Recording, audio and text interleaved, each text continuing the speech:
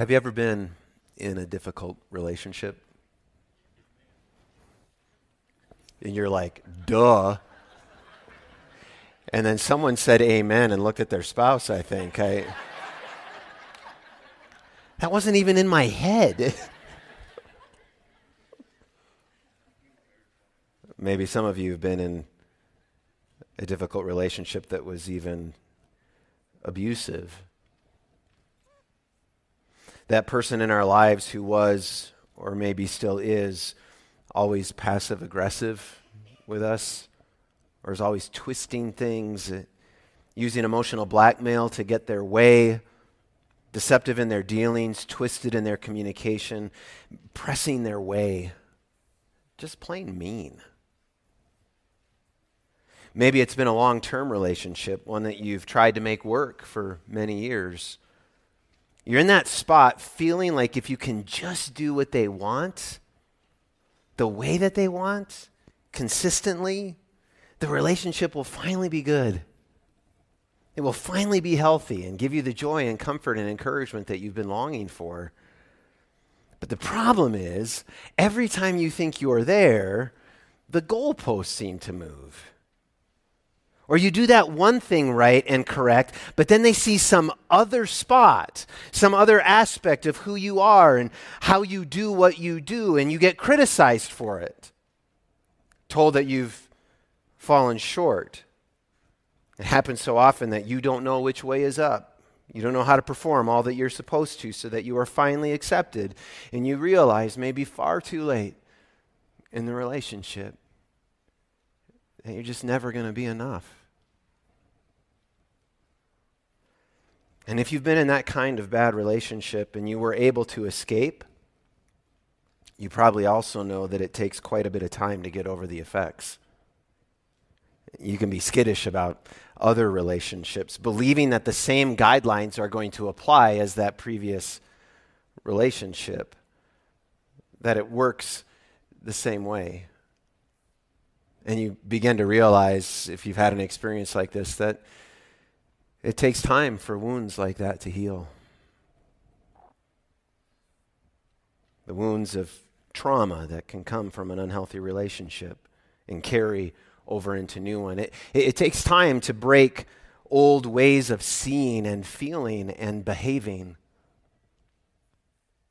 In Romans 6, Paul has been describing two realms that exist in this age. He's made clear that every human being on this planet is part of one or the other of these realms. Further, that you can move, thank God, he says, from the first realm into the second. The first realm is that of sin and death, a realm that is aided and abetted by the law and where you are a slave to sin and free from righteousness. The second realm is that of the Messiah and life, one that is aided and abetted by grace and where you are a slave to God and free from sin. And over the course of his argument thus far in Romans, and in building the picture of these two realms, Paul has not spoken favorably of the law. That's probably an understatement, because he has said the following: God disclosed his righteousness apart from the law, chapter 3, verse 20. The law brings God's wrath, chapter 4, verse 15. Having slipped into history, the law actually caused violation of its own rules to increase, chapter 5, verse 20, and that disciples are no longer under the oppressive rule of the law, just as they are no longer under the oppressive rule of sin, chapter 6, verses 14 and 15. Like I said, understatement. But Paul has one more thing to say about the law before he's through, and he's doing this because he knows that people who have had a long-standing relationship with the law find it hard to break free. It's like that woman trapped in a bad relationship, but she just keeps going back thinking it's going to be different this time. But it's not. And Paul knows that. And he wants people released from the power and the rule of the law so that they may belong to another. One who will always treat them well. One who will deliver relational happiness and hope and a life of flourishing and fruitfulness. That is his aim in the text before us this morning, my family. And he starts out with a bit of a dig. when I went to seminary, we were in this cohort model of seminary. It was just me and 7 other guys, and it was absolutely glorious. It was such an amazing, deep learning environment. In the first semester of seminary, we had this class called Reading the Greek New Testament. We were studying Romans 14 and 15. That was our lab. And after just a few weeks, the professor essentially handed the class over to us. One man would lead the class each week. And so this week came upon us, and Andy Lang, one of my classmates, was leading the class. And he was pointing out some things in the text. And then he looked directly at me and asked a question of me of the text. Now, I immediately panicked because I had no idea what Andy was on about in asking this question of the text. I couldn't see it. And there was this, have you ever been called out in the middle of a room like that? And this uncomfortable silence kind of settles and all the people around you are kind of just slowly move away from you. And so finally I just looked and I said, Andy, I have no idea. And he said, well, it's abundantly obvious to the most casual observer. In other words, you're a complete idiot. And that's a bit what, I never liked Andy after that, by the way. Paul's a bit like Andy in the way that he puts this next point to the Romans in chapter 7, verse 1. Since I am speaking to those who know the law, brothers and sisters, my family, come on, don't you know? I'm sure you're with me on this one. It's obvious, right? The law only rules over someone while they are alive. Can we all agree that once you die, the power of the law over a person ends? Can we? Surely we can. Is it not abundantly obvious to the most casual observer? I remember when I was a kid, I listened to this radio station called WCCO in Minneapolis, Minnesota. And there was this show that would come on for about 3 minutes. It was kind of like a mini episode of Law and Order. And this guy would come on and he would say, "Point of law." Anybody else ever heard that radio? I'm the only one? It'll still work. This is what Paul does next. He gives us a point of law to demonstrate the end of the rule and power of the law over someone who has died. For example, he says, verse 2, a married woman is legally bound to her husband while he lives. But if her husband dies, she is released from the law regarding the husband. Now, it's really fascinating, the word that Paul uses for married here, a married woman, because it's integrally tied to the point that he is trying to make. It's actually the conjunction of 2 words, under man. That's the word for married. What he's representing in the way he talks of marriage is that a woman is under the authority of a man, under the rule of a man within the legal institution of marriage. In this way, she is bound to her husband while he is still alive. However, if he dies, then, says Paul, the law is very clear. She is released, as a direct contrast to bound. She's released from the law regarding her husband. She has no further responsibility regarding that relationship. It is over, done, kaput. Verse 3. So then, if she then becomes married to another man while her husband is living, she of course would be called an adulteress. But if her husband dies, she is free from that law. So that then if she is married to another man, she is not an adulteress. Again, I hear Andy Lang in my head. Abundantly obvious to the most casual observer. Of course, if the husband is alive and she starts living with some other dude, she's an adulteress. And of course, if he should die, she's free to remarry. She's not an adulteress. And it is in that phrase, verse 3 there, if he should die, that Paul tips his rhetorical hand for us now. He used the same verb to speak of death releasing a person from the rule of sin previously. And his phrase, free from that law now, recalls his language in chapter 6, verse 17 and 22 of freedom from the enslavement to sin. So we see a pattern developing. Disciples of Jesus are no longer under the power of the law chapter 6, verse 14. They are no longer under its ability to increase our sin. Rather, he's going to say, we have been liberated from the law of sin and death. Chapter 8, verse 2. In other words, family, we have been released from a really, really abusive relationship so that we might belong to another. Verse 4. Therefore, my brothers and sisters, you also were put to death. And we've already heard this from him before. In relation to the law, through the body of Messiah, so that you may belong to another. You belong to him who was raised from the dead in order that we may bear fruit for God. Friends, this is the heart of Paul's argument in verses 1 to 6. In this one paragraph in verse 4, he's now applying what he introduced in verse 1 and illustrated in verses 2 and 3. He wants us to see the thrilling news that we have been released from a really, really bad relationship that we might enter into a perfect relationship with a perfect bridegroom. And as he unpacks this, he gives us four truths. Four truths. First, brothers and sisters. And I just love that. I love that he keeps reminding us that we're family in Jesus.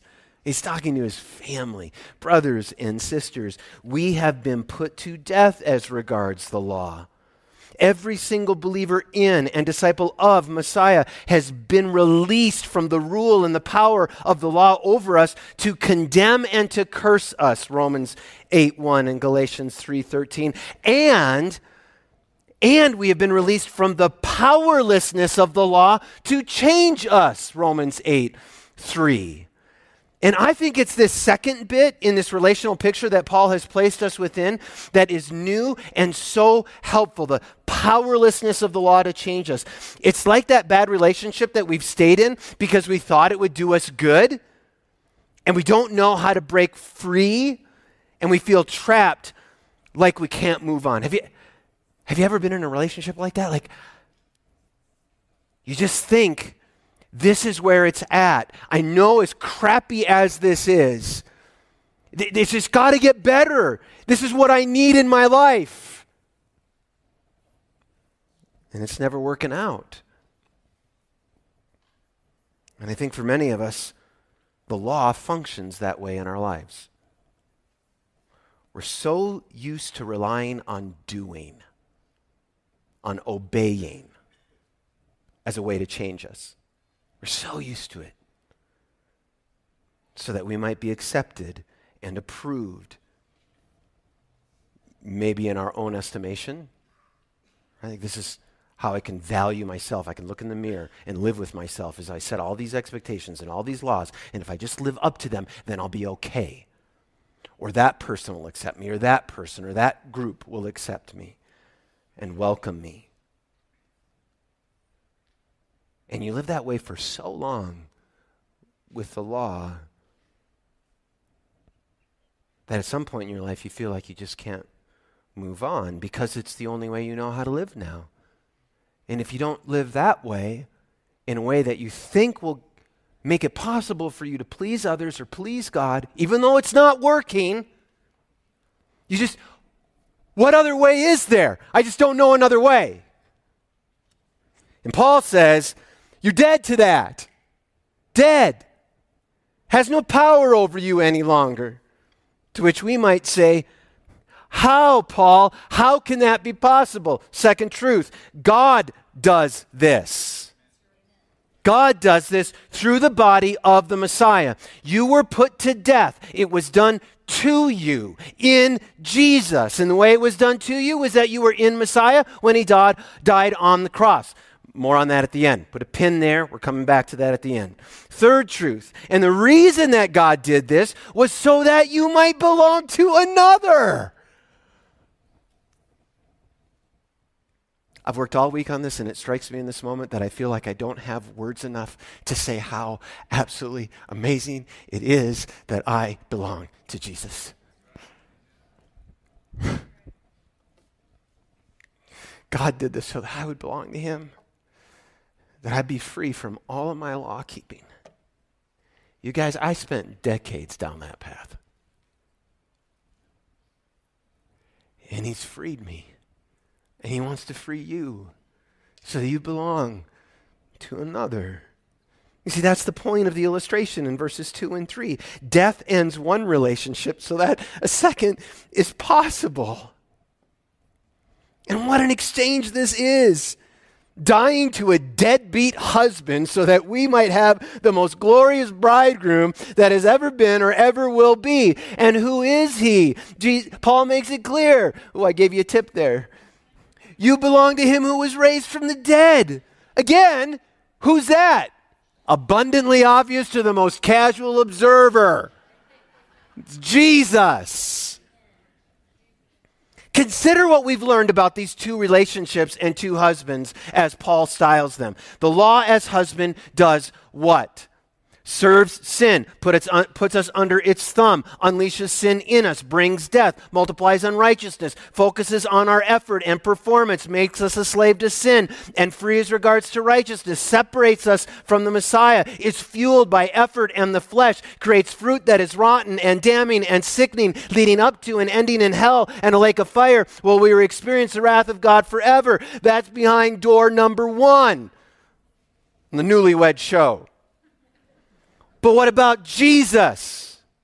In him, we bask in grace. We wallow around in grace. We flourish under the rule of grace, reigning in life. He cultivates righteousness and goodness. He makes us a slave to God, free as regards sin. He puts us in union with him. He provides the fuel for our living through the power and the presence of the Holy Spirit, all of it leading to fruit like goodness and joy, love, peace, and all the rest, leading up to and ending in eternal life in a new heavens and a new earth, with a marriage that will last forever. Well, we will forever feast at the marriage supper of the Lamb, because there is no death in the one who was raised from the death, so there will be no death until us to... Blah.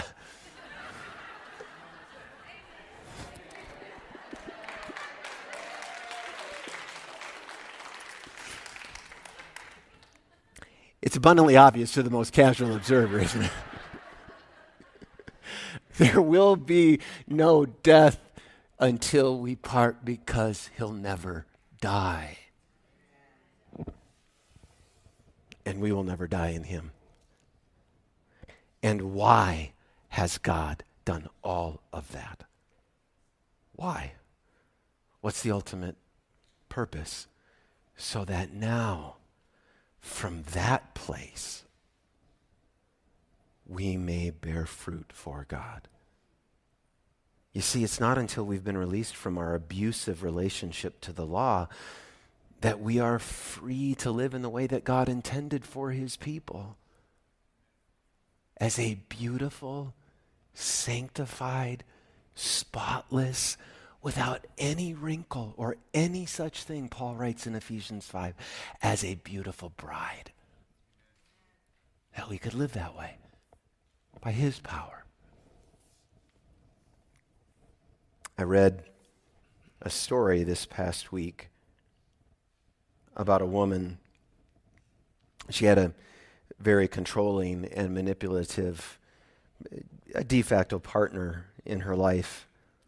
Every day before he went to work, he would write a long list of all the chores that he expected her to do before he returned home. Chores like vacuum the floor and wash the dishes, iron his clothes, walk the dog, fix dinner, so forth. If she did not do those jobs every day to his satisfaction, he would verbally abuse her. He would call her lazy and useless. Sometimes he would prohibit her from leaving the house. So every day the poor woman worked tirelessly and fearfully to please him, hoping that she did everything on the list and did it to his satisfaction. Sadly, she rarely did, and daily she was scolded for some failure.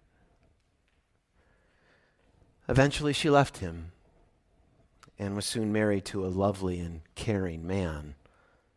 He worked in insurance in the city while she kept the house and managed their internet business. Her husband never wrote a horrid list of all the things he expected her to do while he was at work. He never complained about what she had done or not done, and they worked out their differences with give and take. All of it while at times she would be fearful of what he might do or what he might say, despite his love and care, almost flinching emotionally, operating in the same space that she had before. It took a long time for that to wear off. Many years later, the woman found one of those lists that her ex-partner had written, complete with dozens and dozens of chores. She could not help but cry as she noticed that she was still doing all the things on the list. Those same routines, still working hard to keep a nice home, but she was no longer motivated by fear or abuse, but spurred on by devotion to her husband to make their lives happy together. Do you see? God has such a better relationship in mind for us. Such a better life in store for us. And to lay hold of it, we have to remember, Paul says, not only who we are, but who we were. Verse 5. For when we were in the flesh, the sinful passions aroused through the law were working in us to bear fruit for death. See, this is us before death. This is us before Jesus, us before rescue, us before grace and life, us in the flesh prior to union with the Messiah in his death and resurrection. This is the picture. And who we were was powerless before the reign of the sin and the law. Do you remember last week how we talked about the pattern of teaching in chapter 6, verse 17, that shapes and forms us and puts an impression on us like those cookie cutters that my kid used for the sugar cookies? The word that Paul is using here is very similar to that word from chapter 6, verse 17. The word, these sinful passions, speaks to experiences that are hard and difficult and troublesome, that have a passive effect. That they're things that act upon us in this way, these sinful passions, the sin and the law, that together form harmful impressions within us, shaping impulses to respond in ways that are displeasing to God. The law arouses such things. And I think one of the most harmful things that these sinful passions arouse in us is a distrust of God's word of grace over us.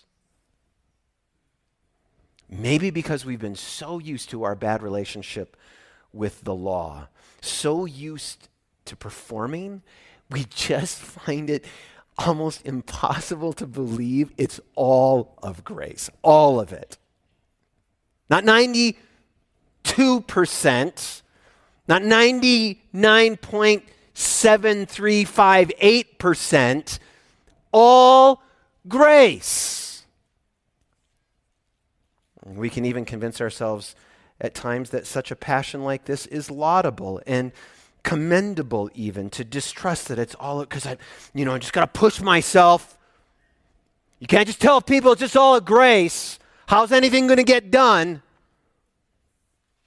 But friends, any distrust of any aspect of God's good news is a rejection of God and his good news. And once we allow that and other kinds of passions or impressions to operate on us and in us, passive though they may be at the first, they start to work their way through our members and bear fruit, Paul says, for death. But that is who we were, dear friends. Can we leave that guy behind? It is not who we are. It is not where we are. It's not who we belong to. But now, Verse 6, we have been released from the law since we have died to what held us, so that we may serve in the newness of the Spirit and not in the old letter of the law. I wonder if you hear the echoes of Romans 6 still reverberating. We have been released. We have died to what held us, that to which we were a captive and enslaved, to sin and the law used by sin to increase the trespass. And all of that release and freedom is so that we might serve.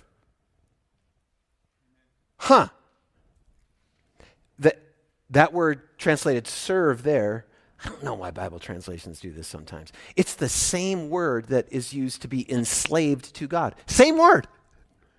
Here it's serve, but that misses Paul's continuing thought.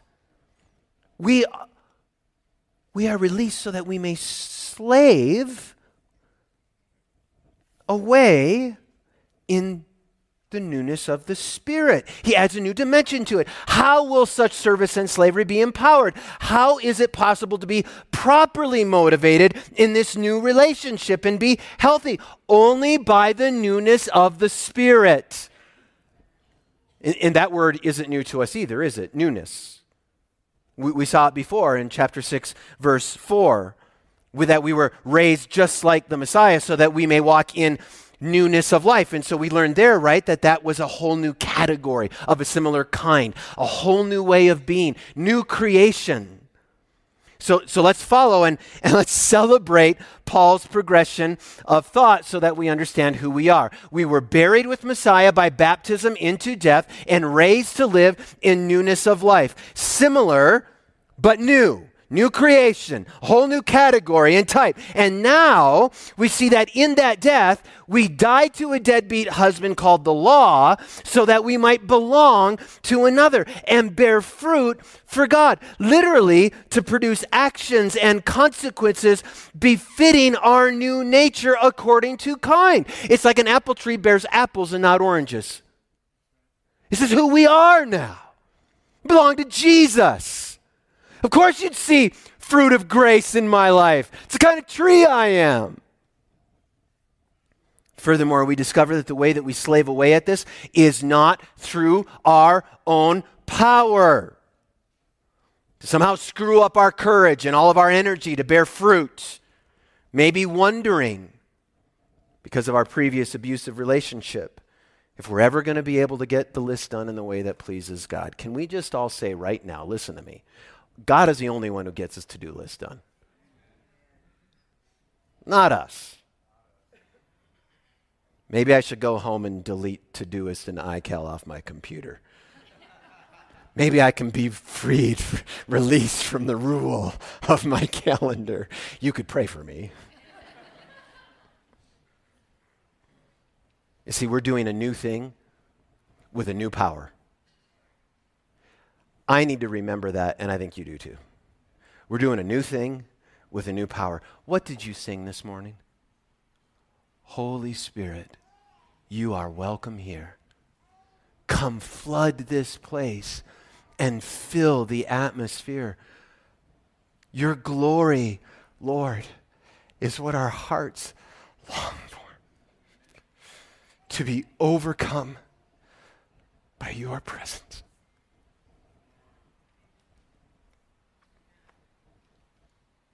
A new power. We cannot do this on our own. I remember John Bunyan wrote a poem. Run, John, run, the law demands, but gives us neither feet nor hands. Far better news the gospel brings. It bids us fly and gives us wings. Oh, hallelujah. And the wings are the Spirit of God. We're doing this in the newness of the Spirit. God with us, God in us, God working it out even as we work it out. Philippians 2:12-13. And we're doing this not because the law is our master and we have to, but because Messiah is our husband and we want to. This is the glorious, monumental, world-transforming shift from the old letter of the law to the newness of the Spirit. 2 Corinthians 3, 7 to 18 is an absolutely mind-blowing, world-transforming text.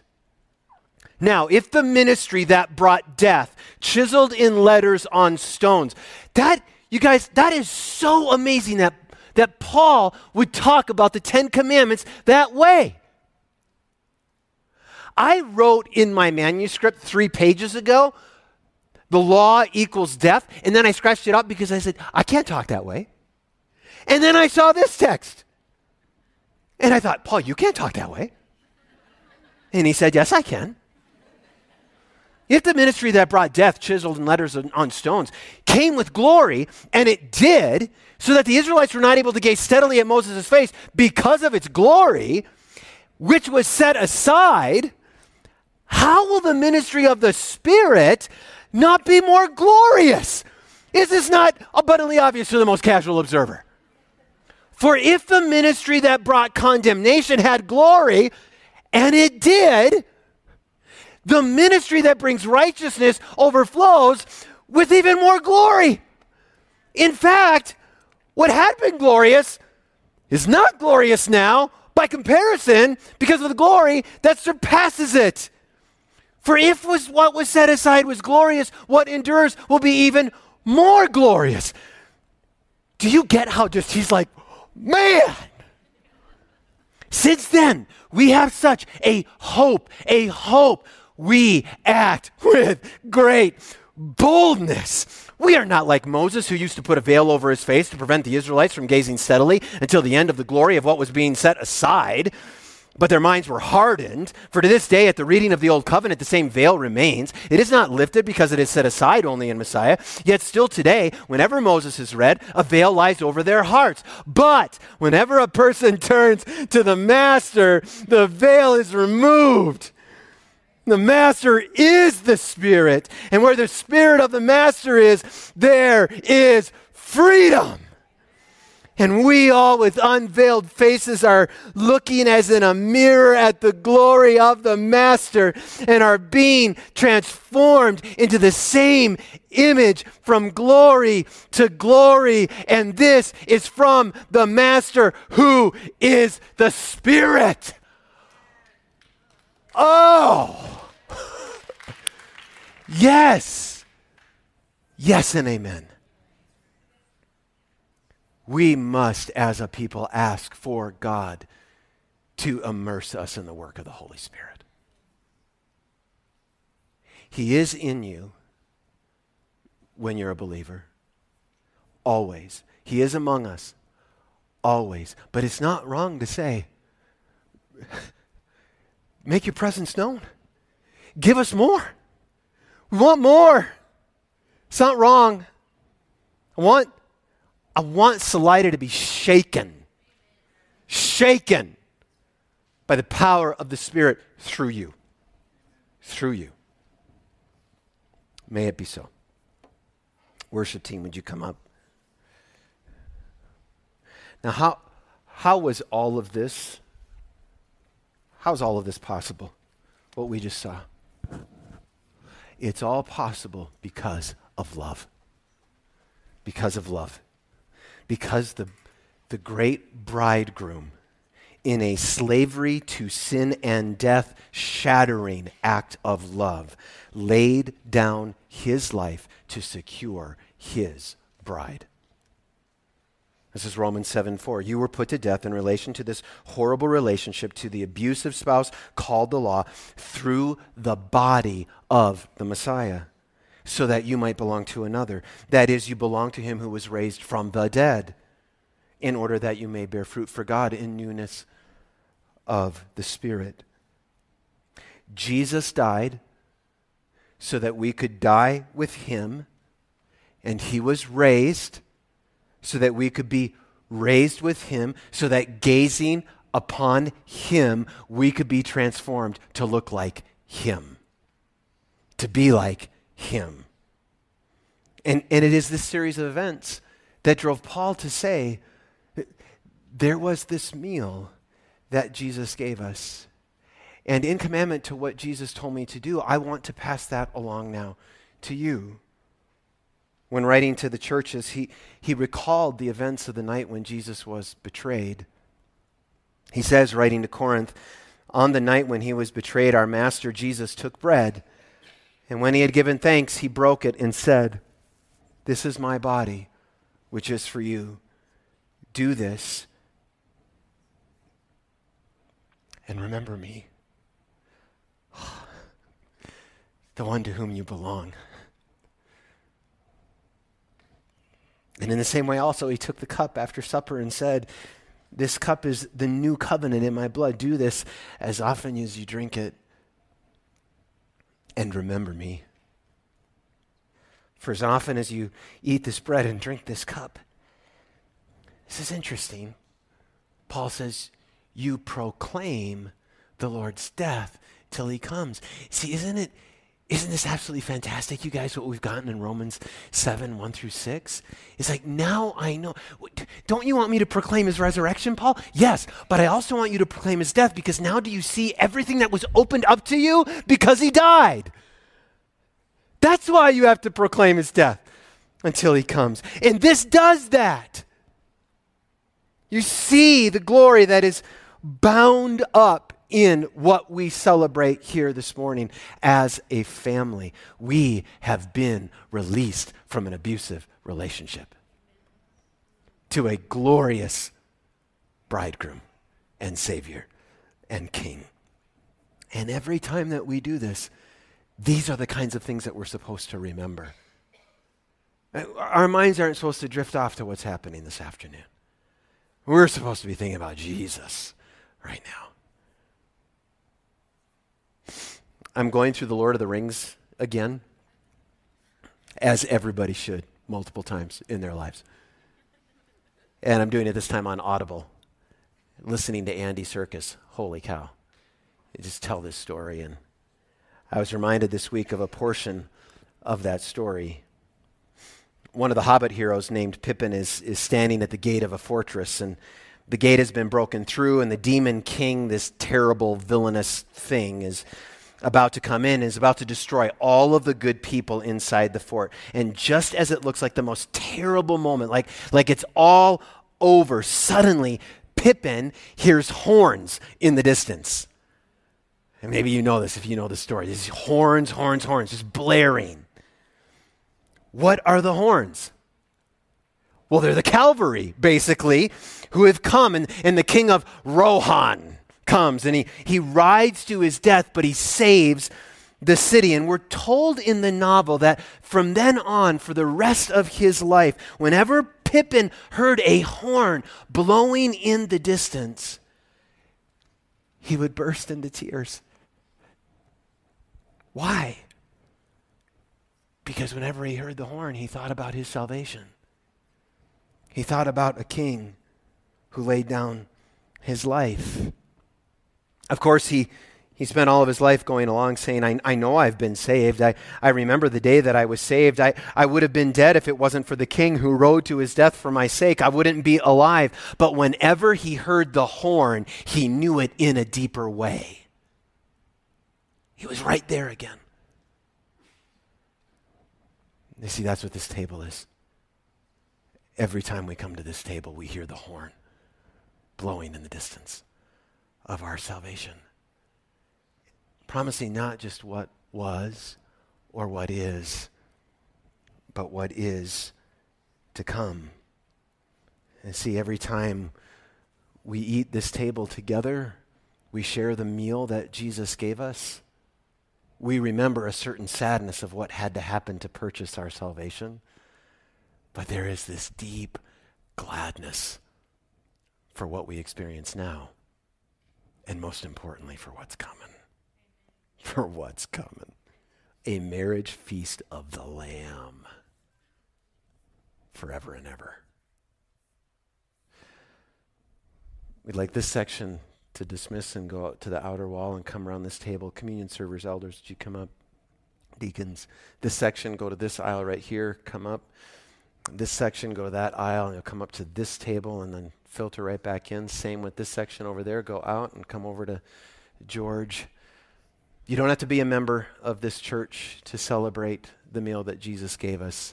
all you have to do is believe in Jesus for the forgiveness of all of your sins and the fulfillment of all of the promises of God to you, even eternal life. It's all you need to do. You could do it now. Come and welcome to your bridegroom. Come and welcome to Jesus, Messiah.